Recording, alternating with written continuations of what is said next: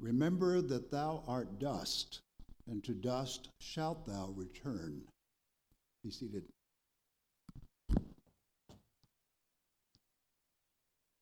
For years, I have felt such a degree of bewilderment at a Lenten phenomenon that used to make me sit up and take very careful notice. At my former church home in New York City, within that highly congested, yet all too significant crossroads of Wall Street and Broadway, 15 to 20,000 people made their way to Trinity Church on Ash Wednesday. Oh, they come every year. They come without fail. They come to have carbon black smudged on their heads in the form of a cross. That is a staggering number of people, and such a swell in weekday attendance that it demanded we marshal every possible black cassock resource in southern part of Manhattan to do the work of imposition, putting ashes on the head. You should have seen our thumbs at the end of the day. From way before sunup to way after sundown, we stood there amid long queues of somber souls who wanted that simple ministration of being ashed with a cross, along with sobering words. Remember that thou art dust, and unto dust shalt thou return. Remember, don't you ever forget, keep it fresh and green in that mind and heart and soul of yours, that you are but a speck of lifeless, burned out matter as you enter this holy place. That's your heritage. That's your present tense, in a sense. And as a matter of fact, that's your destiny as well. And if in your arrogance you think you've got something going for you, think again. Remember, you are dust, and to dust shall you return. Oh, I know there's so much more to be said about who and what we are in the spirit of the resurrected Christ, but we'll get to that in due course, like Easter or Pentecost. But for today, one truth at a time. In this season of life when we've become a notoriously impious lot who taste and nibble at any spirituality on the market that will tell us I'm okay and you're okay and we're okay. I think it is nigh incredible that we would ever listen to such a dust-laden dictum, much less have it smudged on our consciousness. I'm surprised that some standing liturgical commission hasn't decided to remove the medievalism here, extract the penitential, substitute new words, perhaps. My sister, my brother, you are lovable and adorable, and God just thinks you are peachy keen. And then, perhaps instead of dust, sprinkle the imposee with the silver glitter of fairy dust. Now, why in heaven's name would such a lugubrious action that sounds and feels almost like mud in your eye bring in the sheaves? And truly, it brought in the sheaves up there. I'll hazard a guess. I would say it draws in the masses because it becomes, for so many of those Wall Streeters and for many of us, one of the few moments in this life when the unvarnished truth is spoken. And as Jesus reminded us in no uncertain terms, the truth will set us free. We tend to cherish our freedoms. We love to have the truth set us free. Here is a liturgical second in time when the church can say without any equivocation whatsoever that our souls are tarnished, that we are broken, that there is something not right about the likes of us, that we have erred and strayed like lost sheep, and that there's no health in us, and that we're in dire need of being rescued. Oh, you know, we've lost that important sense of desperation that calls out for a Savior. But that reality is, nonetheless, still present and still yearning. Now, without a strong as vinegar reminder of that which constitutes a part of the truth about us, I suspect we might go to standing on a street corner like one of those inflated, pumped-up Pharisees, tooting our egoistic horns, making a display of our pompous selves, posturing self-righteousness to the nines. Learn to tell the truth, says Jesus, the unvarnished bread. Share it with God, perhaps with another. Get yourself right-sized during this Lent, and do it without display.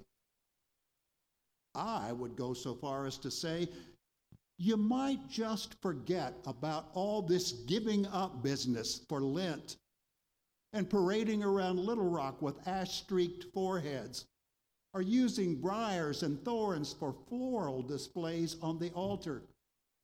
Instead, concentrate on your inner life and what it means to be yearning and pining, a desire in Christian terms for Jesus. He who sets it right helps us get back on track, delivers us from the disquietude of this world, and rescues us from what we once referred to as those powers, the world, the flesh, and the devil. Cultivate that relationship and do so in a spirit of truth. The truth will set you free, and all else will follow. I'm certainly exaggerating my point, just to caution any or all of us about trivializing, domesticating the spiritual power of this very important day and season. Every year, some of my acquaintances will proudly tell me that they have given up lobster for Lent, or blue-coated peanut chocolate M&Ms, just the blue ones, not the red ones, or Chateaubriand avec l'oignon. I just want to freak out when I hear something like that. That kind of ego-inflating self-denial has no impact on one's life whatsoever, and absolutely nothing to do with our walk with Jesus Christ. If you really want to give up something, why not, as one sage put it, give up your fear of failure. Give up your small and limited view of God Almighty. Give up your need to worry, or your comfort zone, or your desire to please people, or your tendency to overcommit, or your estimation that your opinions about the nature of things constitute truth. Now, we might be getting somewhere in this business of giving up, and Christ could well be honored in the process. Listen to a portion of today's gospel reading from Matthew. In contemporary parlance, Jesus says, be especially careful when you are trying to be good, so that you don't make a performance out of it. It might be good theater, but the God who made you won't be applauding. When you do something for someone else, don't call attention to yourself. You've seen them in action, I'm sure. Play actors, I call them. Treating prayer meeting and street corner alike as a stage. Acting compassionate as long as someone is watching, playing to the crowds. They get applause, true, but that's all they get. When you help someone out, don't think about how it looks. Just do it, and do it very quietly and unobtrusively. That's the way your God who conceived you in love, working behind the scenes, that's the way your God helps you out. And when you come before God, don't turn that into a theatrical production either. All these people making a regular show out of their prayers, hoping for stardom. Do you think God sits in a box seat? Here's what I want you to do. Find a quiet, secluded place so you won't be tempted to role play before God. Just be there as simply and as honestly as you can manage. The focus, you'll notice, will shift from you to God, and you will begin to sense God's good grace. I got into a lot of trouble one year when I preached an Ash Wednesday sermon on the very end of this pericope, this portion of Scripture. It says, just be there as simply and honestly as you can manage. I said to the congregation that day, don't just do something this Lent, sit there. Well, the liturgical police from that diocese got after me. And the pious folk in the congregation begged me to enjoin them to practice acts of self-denial, mortifications of the flesh, edifications of the mind, and invigorations of the spirit. One person even said, don't you understand, dear Father? The church is the Gold's Gym of the spiritual life. It's where we pump ourselves up and strengthen our spiritual lats and abs. And I was so tempted to say, fie on thee. That's inflationism of the worst kind. You've missed the entire point.